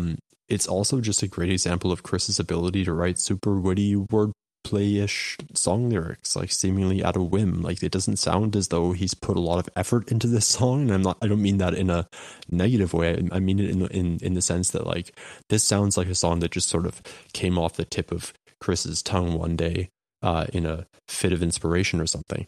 It's usually Chris would do this type of a song in the style of fading into obscurity in more of a light style. Like, you'd have pretty sparse musical content, or sparsely built up instrumentation behind kind of more interesting storytelling like lyrics, and here you have this like super heavy backdrop and then these kind of funny lighthearted witty lyrics, like, though I have to confess I blacked out while I was still dressed, though I have to admit in the end I slacked off a bit. Like, he's taking the piss from himself the whole track, but it's done in such a coherent manner, and it just sounds as though it was made to be. Like, the entire song, it's one tongue-in-cheek exercise for songwriting, but done in such a way and done musically that it sounds like a really heavy duty type of thing, right? So really an anomaly in the catalog, and quite frankly, maybe one of my top 10 favorite Sloan songs. Wow, that's awesome, man. Yeah, I mean, it's funny. Like, I really like what you said earlier about it being, imagining it being sung over like a fading into obscurity sort of musical landscape, if you will. It is easy to actually imagine that now that you mention it. But yeah, I mean, this is one of those songs kind of buried on Action Packed. It's right there towards the end, in between I Was Wrong and Reach Out. A couple of incredible Patrick, super catchy songs. And this is another one which is so good because, I mean, obviously the thesis of Action Packed was them, going to California and working with Tom Rothrock and essentially playing the album the way that they play live. Andrew plays the drums, Chris plays the bass, Patrick and Jay play the guitars. There's no one guy playing all of his own songs, and there's no, doubling up. Basically, the vocals you hear are Chris and Patrick, or some combination of Jay and Chris and Patrick. And in a way, it's so unique and so wonderful to hear that version of the band. In a way, it having those sort of set limitations give it a really specific sound, which I love. Like, I've always loved Action Packed, and you cannot wait to talk about it. And I think we even got a little bit of something from Patrick when maybe he was just being kind, but on his episode he was like, "Oh yeah, I'll talk to you guys about Action Pact." Well, he can be so kind sometimes, and he can be unkind sometimes. Ew, we can maybe convince him to join us for an Action Pact episode, but because I would love to hear more about this whole story. But again, this song, when you watch the Keeping the Tour Alive footage, is another one of those great ones that just works so well live. And I think that was kind of the point of Action Pact 2, was to have a record that would be really easy to perform live, because everybody, playing it in their, sort of key positions live, that's the way it was recorded on the record. So there's no sort of like, how does that part go again? Like, you played it, you recorded it, you know what the part is like. And I think that was sort of something that what made that record so special and allowed them to have such power live, that power that you see them playing with in 2005, 2006. So I agree with you. Yeah, fantastic song. And it's a sleeper. It's not that you forget about it, but when you get to it on the record, it's like, oh yeah, like all the little counter melodies that are going on, fantastic. You mentioned Chris and Patrick and or Jay and Chris or whoever sharing vocal duties on the album. It's got that super soaring super voice on the chorus with Patrick's backing harmonies. That's like, I can't remember because I haven't seen this song be played live since 2004. I can't remember how they managed that live, because it's just like, that's a huge leap in those backing vocals, and it just sounds like the way that it bends with the music, that more anyways, but it like, musically there's really interesting stuff going on here. It's kind of unfortunate that the production of the album masks a lot of that, and I know that that's something that we wanted to unpack if we ever did an Action Pact episode, is that like, if they would have had it produced differently, how could it have sounded? But on the other hand, they wanted it produced that way, so it does sound that way. But anyways, I digress. I would recommend this song to any of my wordsmith friends and or like Big Wreck fan friends, or any fans of bands who use 700 guitar tracks on their songs. And for each song that we've talked about, there's always like a little snippet of the song that I think about when I first think of the song. And for this one, and Chris has a tendency to do this, where he'll always have like a moment or two in the song that are just really kind of special in an odd way. And I love the one line where he says, it's stayed up at night until late in the evening, I couldn't help myself. Like that little change and the little build in the music there, like that he changes that one part of the song, and it kind of goes back into the chorus again. Just a special and unique little musical moment that you get from him. So yeah, love this one. Love the Action Pact songs. And yeah, coming soon to a Sloancast episode near you, Action Pact Part 1 through 35.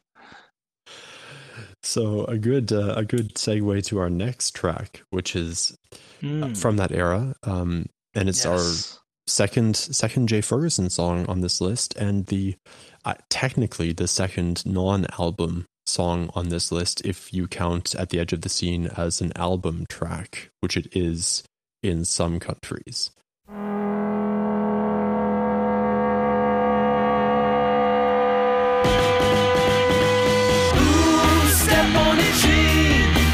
You got halfway there, but you're lost on the scene. Ooh, if your folks get me, while you sleep on the floor with an old magazine. When you catch the train at night and you head to class. With Step on a Gene, I feel as though we're beginning to see some of Jay's production prowess come to light, and I know that this is something that he exercised really well on Pretty Together, if you listen to his tracks there, and even if you listen to the sort of vibe of the whole album, following, as I mentioned just now, a very kind of quote unquote foreign sound for the band on Action Pact.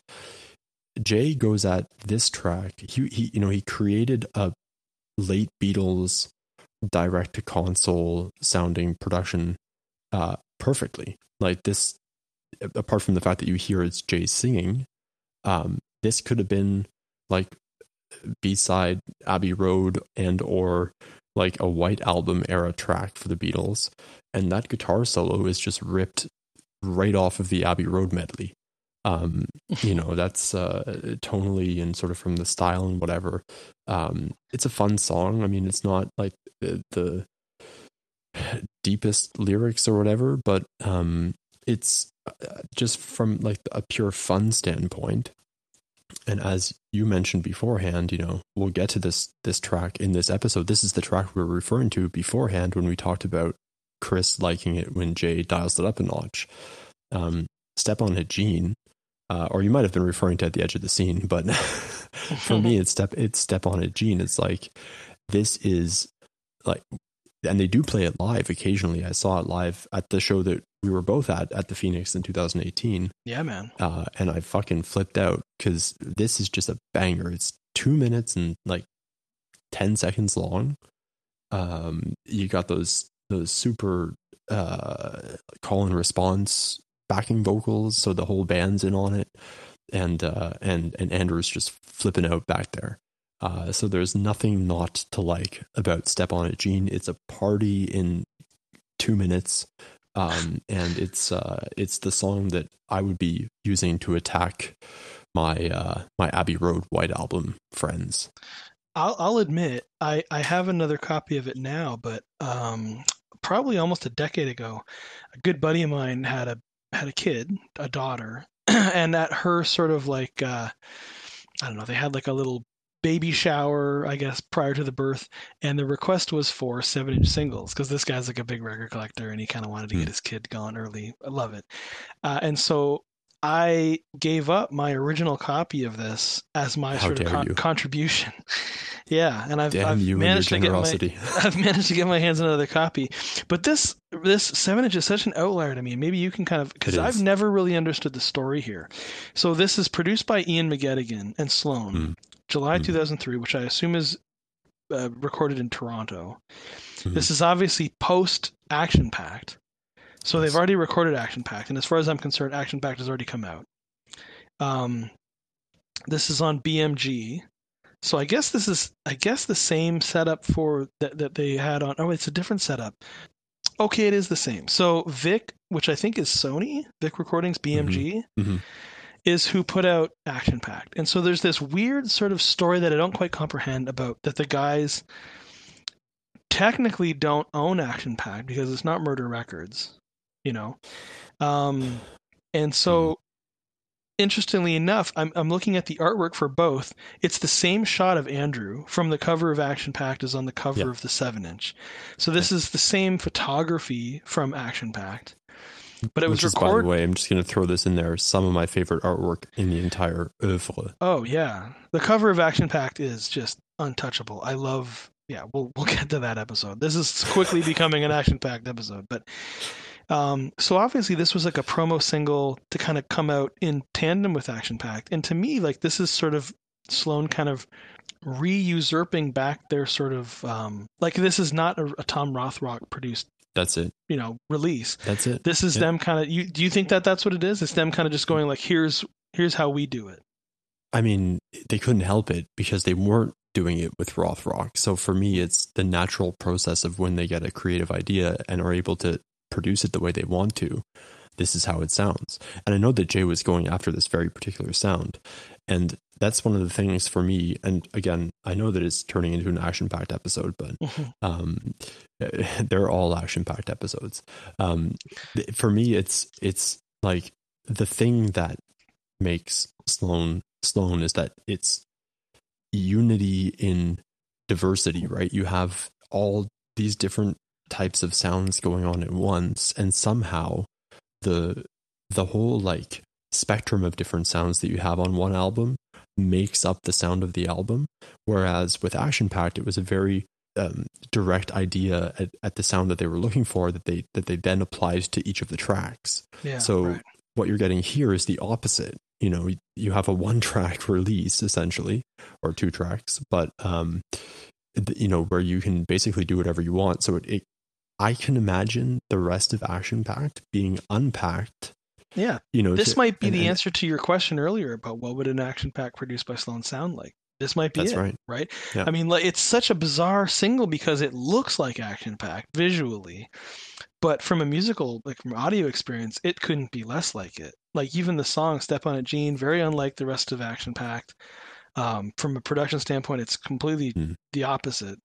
And it's interesting because the next song on the list is a couple years later, and to me, it but also a Sony BMG recording. But it bridges musically the Action Pack to 2006, musical style a little bit more even than this one. So it's so crazy that this is put out in 2003.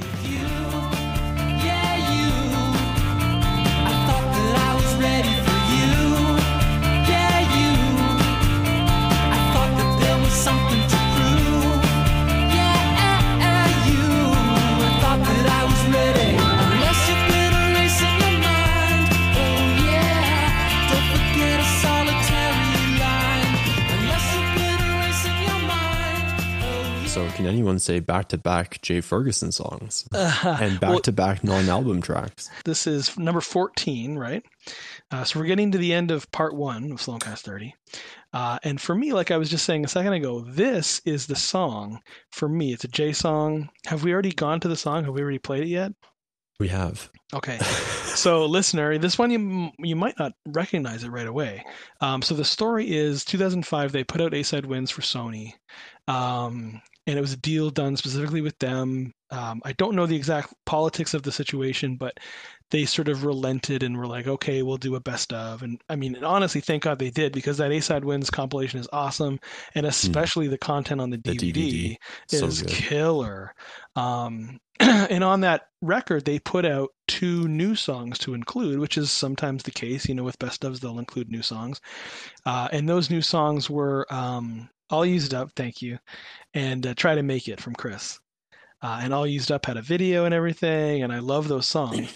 And I don't know what the continuity is in terms of when those songs were recorded versus these 2 songs that we're about to reference, but I know that that the latter 2, which would be this one, the one that we're talking about now, which was I Thought That I Was Ready For You by Jay, and another Japanese-only track from Chris called Tell Me Something I Don't Know, which is another great one. I mean, this was on my short list of songs too. Were recorded at Sony here in Toronto, I think in Liberty Village specifically. You can hear it. I'll get to that later, but keep going. Yeah. So they were included on the Japanese release of the A-Sides Win compilation. So not only did the Japanese version include the 2 new songs, All Used Up and Trying to Make It, but they had 2 additional new songs. Thought That I Was Ready For You from Jay and Tell Me Something I Don't Know from Chris. So this one for me, like I was saying earlier, is for me truly the bridge between Action Packed and what we were about to get a year later with Never Hear the End of It. Because musically, like it's just sort of a pretty steady, regular 4 on the floor rock beat from Jay. Very basic and sort of in the vein of Action Packed, where kind of simple is best, or sort of like the rule is kind of just keep it simple. Not a whole lot of layers, but just, the primary instruments, not a whole lot of additional color. And in this regard, and with Tell Me Something I Don't Know from Chris, which are both great, and again, I assume these are on the forthcoming B-Sides Win Volume 3, this is a top Jay track for me. Like if I had to put together a top 10 for Jay, like it's a tough call, but and I'll have a very specific clip from this song that I want you to play that shows this off, but and Jay's always awesome. He's always delivering, you know what I mean? Like Jay's one of the guys you can always count on him. But he has a particular dynamism in this song, not only from a songwriting standpoint, but a vocal performance in this song that is unlike the other tracks. You know what I mean? Like, especially in this period, especially mid 2005, he's really ramping up in terms of what he's going to deliver in 2006. And I love his vocal delivery here. Just some interesting melodic flourishes that you don't normally get. And yeah, just a really catchy song. The title always kind of threw me off because he's got Ready For You in there. And within the past year or 2, they've had a song called Ready For You. It's like Murph on 12 with Don't Stop If It Feels Good, Do It. It's just like, oh. Well, apparently it was deliberate. Apparently, Jay wrote this as a less self-assured response to that song. Really? I love that. I didn't know that. But yeah, apparently. I mean, we're ready for you is sort of Chris at his most rock and roll bombast, and there's another great example of a song that they still play to this day, which is just such a staple of the live show. Ready for You is so fucking great. This one, and if they've ever played Thought That I Was Ready for You live, I definitely don't know about it. No. But it's a fucking incredible song, and a great little example of that these guys B-sides, mop the floor with your other band's A-sides, like Sure. So this was included, like I said, on that Japanese only release, and I assume we'll have it on a forthcoming B-sides win compilation. But just incredible. I keep saying the word dynamism, but incredible dynamism from Jay here. A fantastic song. And again, I really love just his vocal delivery. And that's kind of for me the real selling point with this track. It's such an interesting mix, and I think this can be said about any of the Sony BMG recordings from that 2003 to 2005 or 6 era. It's one of the more, like I said, one of the more interesting productions in the catalog. It's more of a commercial mix, I'm going to say, in quote unquote. And I don't mean to sound super hipstery here. And I do personally much prefer the mix that we're getting on Never Hear the End of It, just because it's so, it's the fingerprint of this band. But, on this song, you have such a widespread, and you have so much space between instruments. And it's also really interesting because you have this clean sort of mid-heavy bass guitar sound, which is usually Sloan's bass is super in the pocket in the mix. Like it's hard to distinguish from the other instruments. And here we are in this song with like a really upfront, clean bass sound. So just the production of the track is interesting. It doesn't sound all that Sloany. Like if you listen to this song and take out Jay's lyrics, I would be hard pressed until the last bit when he's doing little piano octaves. At the end, I would be hard pressed to say that this is a Sloan song. And I'm not going to say that that's a bad thing. It just goes to show the chameleon nature of the band. Totally. This is at the point in time where Sloan is starting to, I don't think that there's a formula anymore going into the songs. They're really drawing on various influences at this point in their career. And this might even call ahead to, for me, if I were to listen to this song as a neutral observer, I would be surprised that it happened as early as 2005. I would think that maybe this came off of, Commonwealth or something. It sounds of that era. It's really interesting. And to quote Jay Ferguson, nice dead drums. It's an enigma. I love that you said that. I mean, again, this has elements of Action Pact. It has elements of, Never Hear the End of It. Everything okay over there? Yeah, a cork just popped in the background here. Crazy. A cork popped? Yeah, my wife left a empty bottle of champagne on the table. It's Christmas, and the cork just went plump out of nowhere. Crazy. It had been building up this whole time. Scared the bejesus out of me. Well, good to know everything's okay over there. I'll call the Polizei or whatever they're called. Polizei, yeah. Polizei. Anyway, so yeah, it's an enigma of a song. It's that perfect for me, that bridge between Action Pact and Never Hear the End of It. This might be, I mean, obviously the guys have been playing keys and stuff in songs previously, but that sort of like stompy kind of like Jerry Lee Lewis, Little Richard piano that's at the end here. We hear it on Never Hear the End of It. It's coming a year later, and I don't know if this is sort of the beginning of that trend.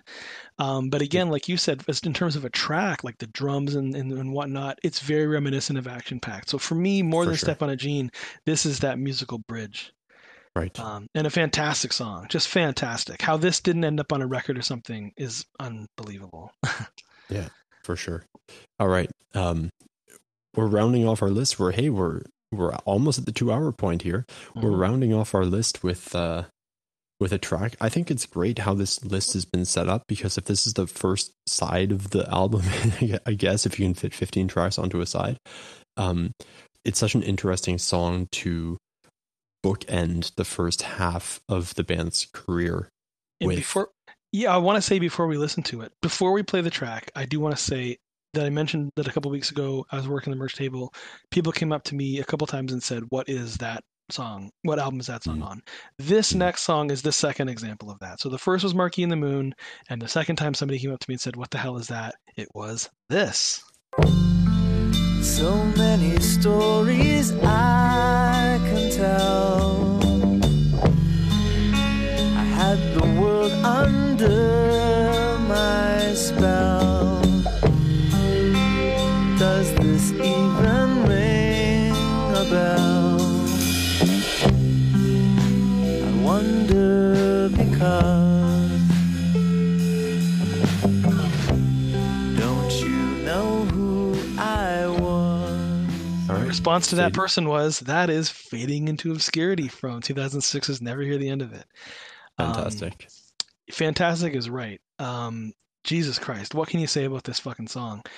We talked, a couple episodes ago with Aaron on Double Cross about the Sloan musical or something.